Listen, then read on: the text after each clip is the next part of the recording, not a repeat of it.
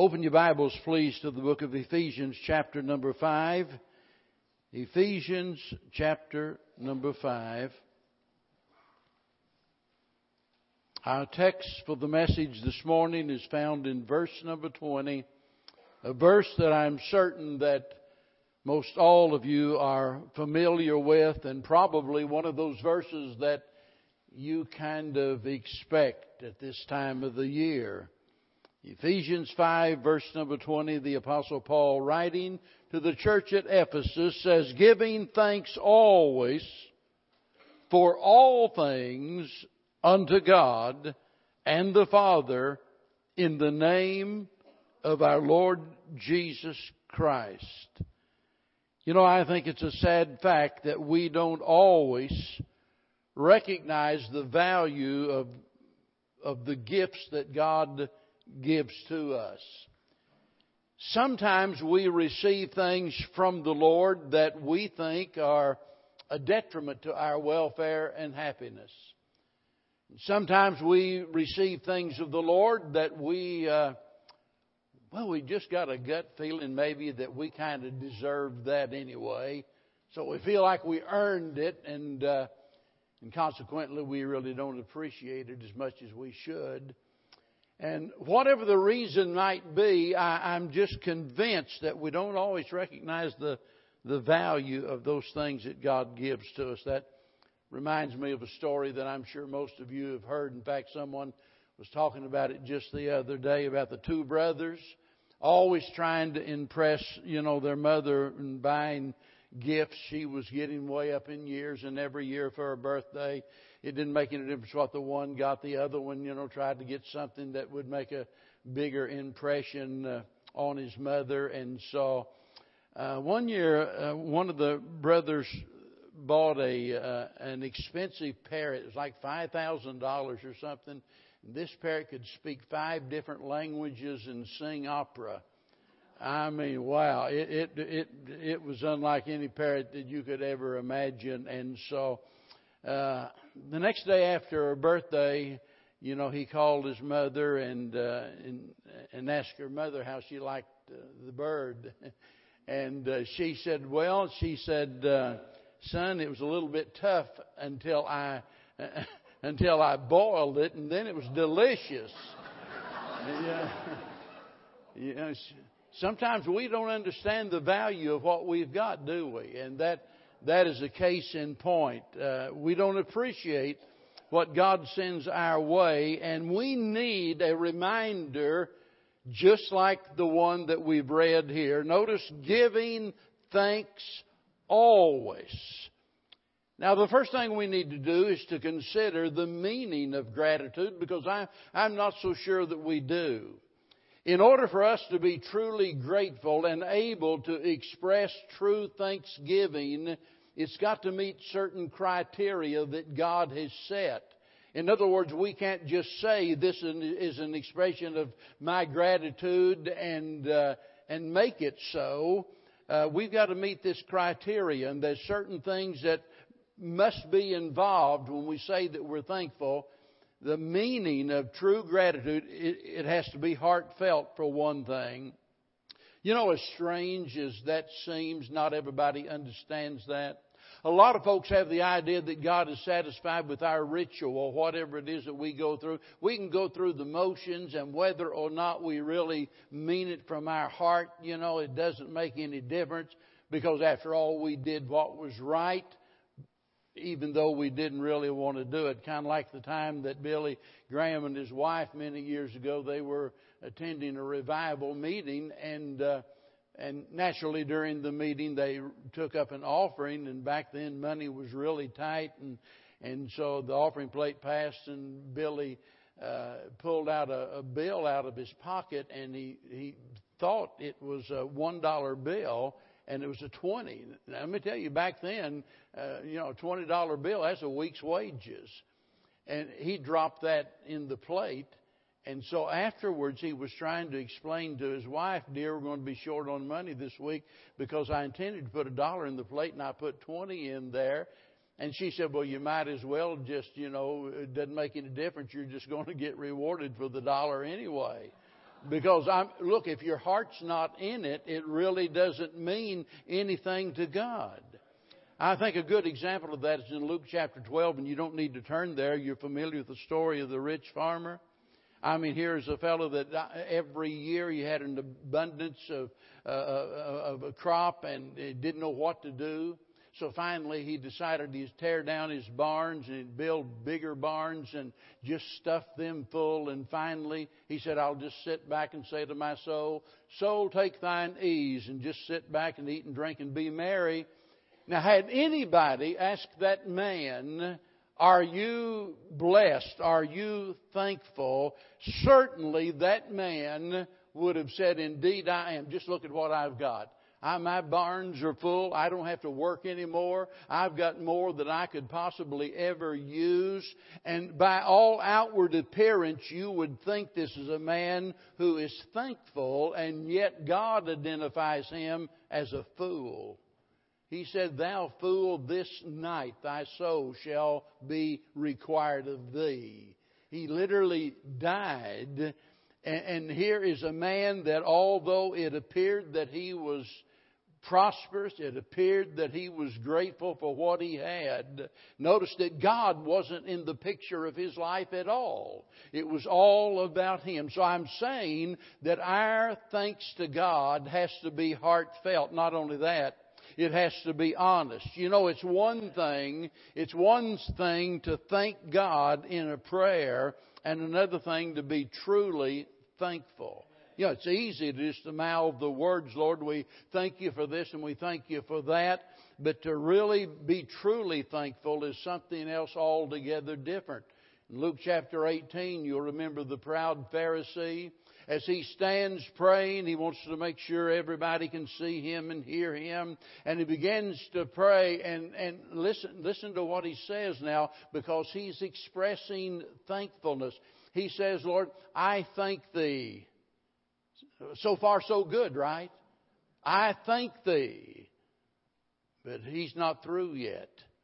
He says, I thank thee that I'm not like this publican over here. Boy, thank you, God, I'm not like that guy.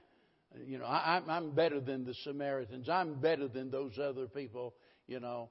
And so what appeared to be thanksgiving wasn't thanksgiving at all, because this man's not honest.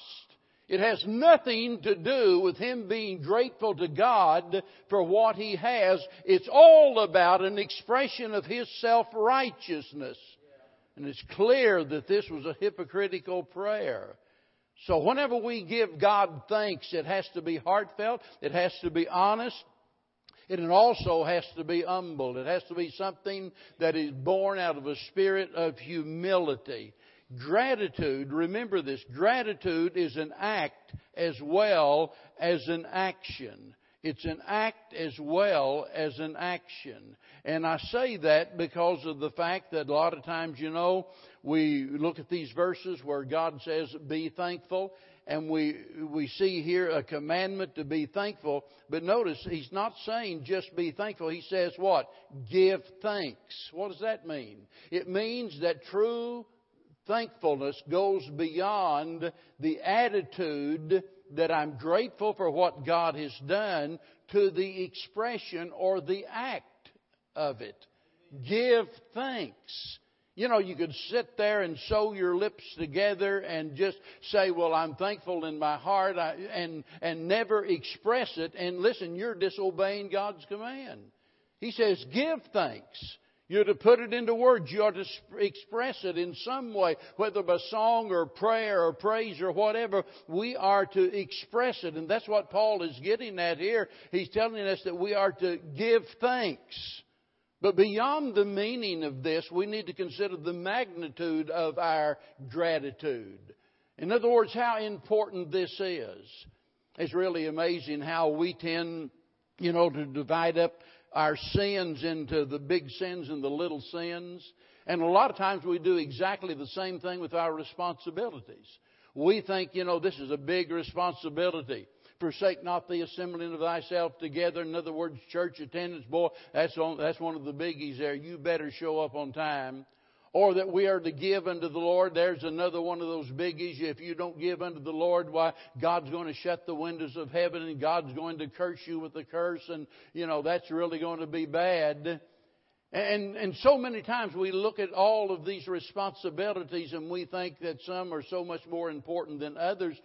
And it's so amazing to me that some folks that would condemn their neighbor for not having love in their heart, and at the same time they have no joy in their soul. Now, what makes you better than that person? They're lacking in love, you're lacking in joy. What's the difference? They're both a part of the fruit of the Spirit. Now, I said all of that to say this. Whenever we think about the matter of being grateful and thankful, understand that's always on the big list. It's important because God not only commands it, God deserves it. And when we think of the magnitude of it, I don't want you to think of just about the magnitude of the responsibility, that is how serious it is, but I want you to think about the magnitude of it in regards to the fact that it involves our past and our present and our future.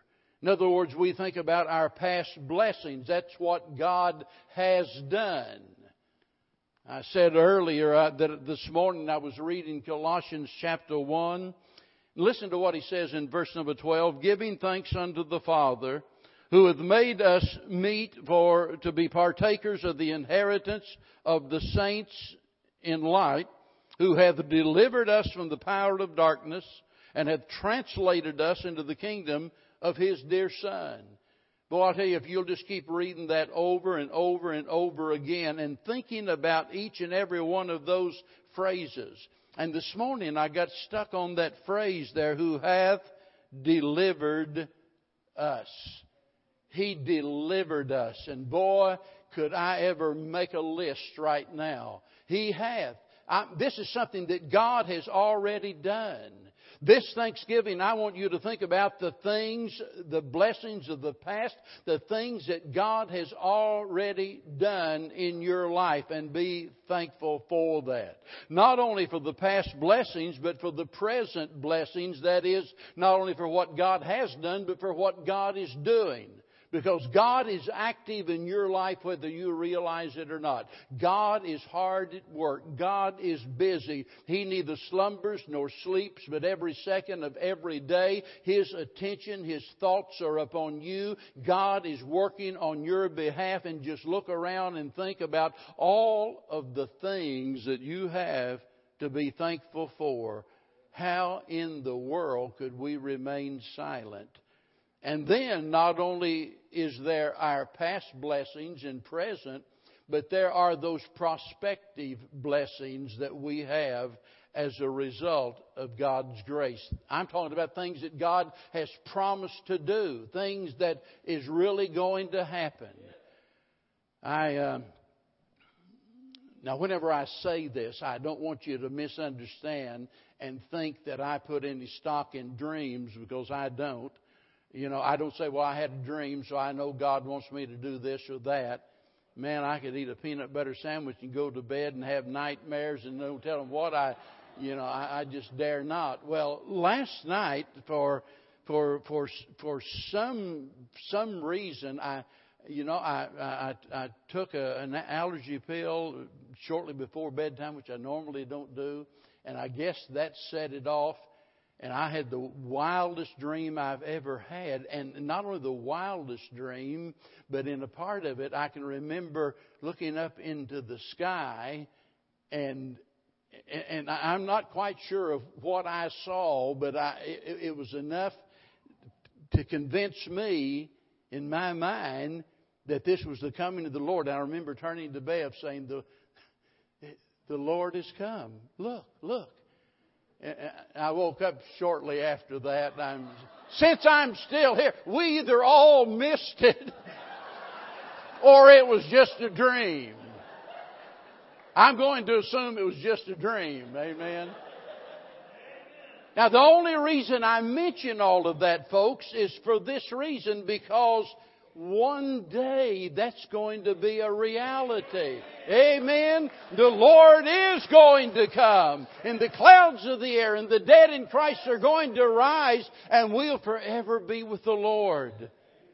As Kathy sang about in that song, one of these days we'll be gathered around the throne eternal and receive the reward for the things that we've done, and look into the face of those that have been blessings to us. And in that day we'll be ever so thankful for all that God has done.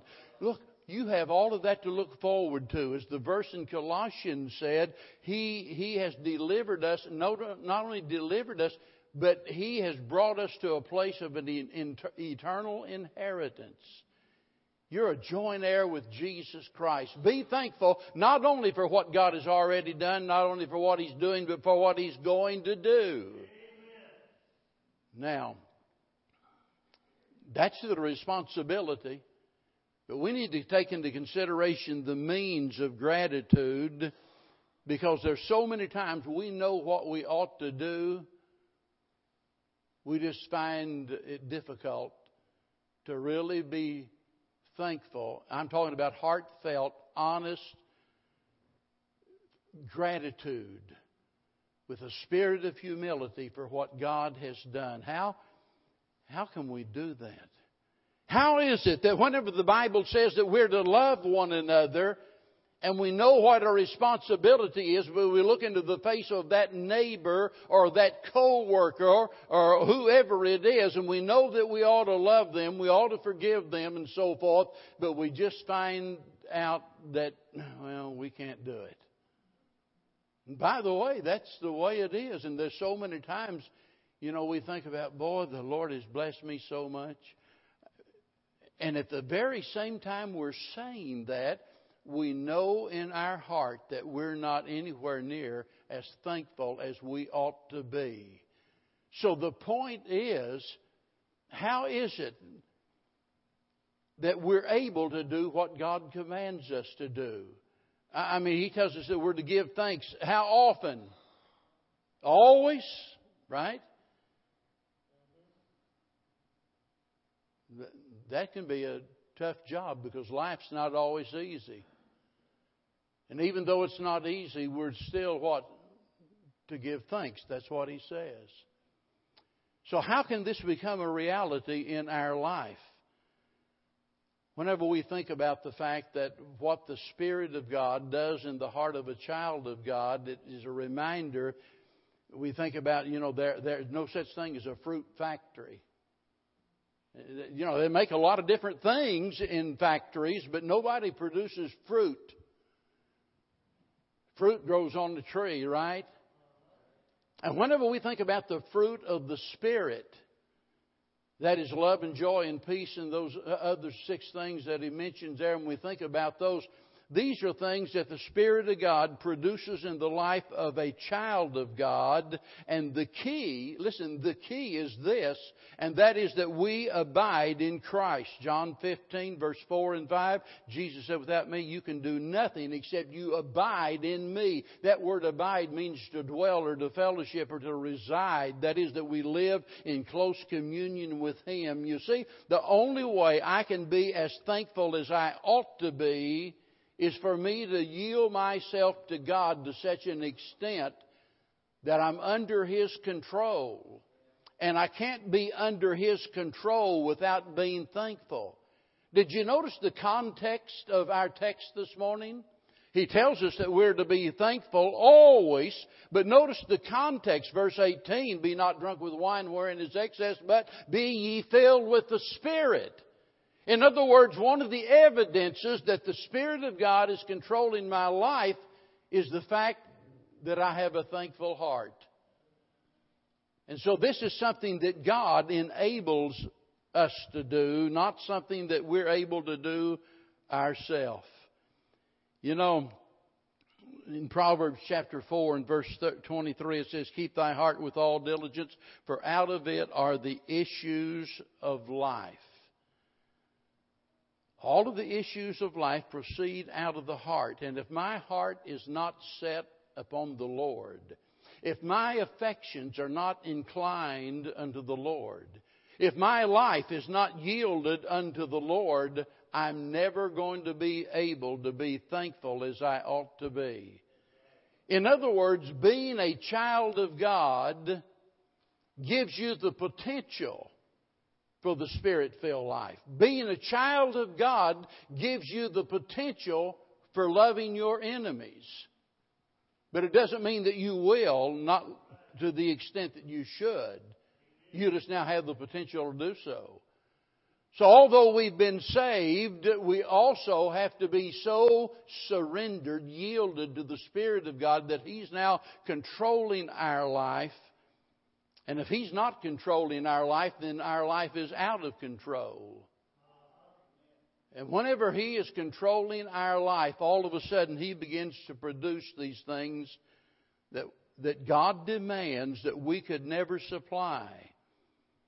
The responsibility to love, to forgive, to be thankful, whatever it is you want to put on the list, you cannot do it in and of yourself, regardless of who you are. Now, there's one other thing I want you to think about, and that's the measure of our thankfulness. Because it's something that evidently can be measured. If you look back in chapter 2 of Ephesians, notice what he says in verse 6. To the praise of the glory of His grace, wherein He hath made us accepted in the beloved. So our thoughts are on God's grace, and that's His unmerited love. Chapter 2, verse 6. Notice what God has done. He raised us up together and made us to sit together in heavenly places in Christ Jesus, that in the ages to come He might show the exceeding riches of His grace in His kindness toward us through Christ Jesus. Whenever we focus on the things that God has done and the fact that it all comes as a result of His grace, then we have nothing whatsoever to boast about. Abounding, notice verse 8 of chapter 1, wherein He hath abounded in all wisdom and prudence. He has abounded, that is, God's grace is above and beyond, and He has abounded, as it were, in His love toward us. And then He tells us that our love, our gratitude, is to be abundant toward Him. I believe it was in Colossians where Paul was writing about this very thing in chapter 2 of Colossians, verse 6. As ye have therefore received Christ Jesus the Lord, have you? Notice he's talking about people that have been saved. So walk ye in Him, rooted and builded up in Him and established in the faith as ye have been taught. Notice, abounding therein with thanksgiving. We're talking about the measure of our gratitude. And it evidently can be measured because here he talks about the fact that we ought to be abounding. And that word abounding means to overflow. It means to exceed. It means to go beyond. And he says that we are to be abounding, and this word is in the present tense. That means it is to be continual, or as we might say, it's to be something that's habitual in our life. It's not something that just rises up on occasion. It's not something that we just express on Thanksgiving Day. It's not something that we do just on the Lord's Day, but it is a manner of life. It's the way that we live, our lifestyle. It is to reflect the fact that we are thankful. It's overflowing and abounding to the extent that it becomes obvious to others. Now, the question is, how many people do you know? How many people can you think of that it is absolutely obvious to you that they are just overflowing with gratitude for God's blessings?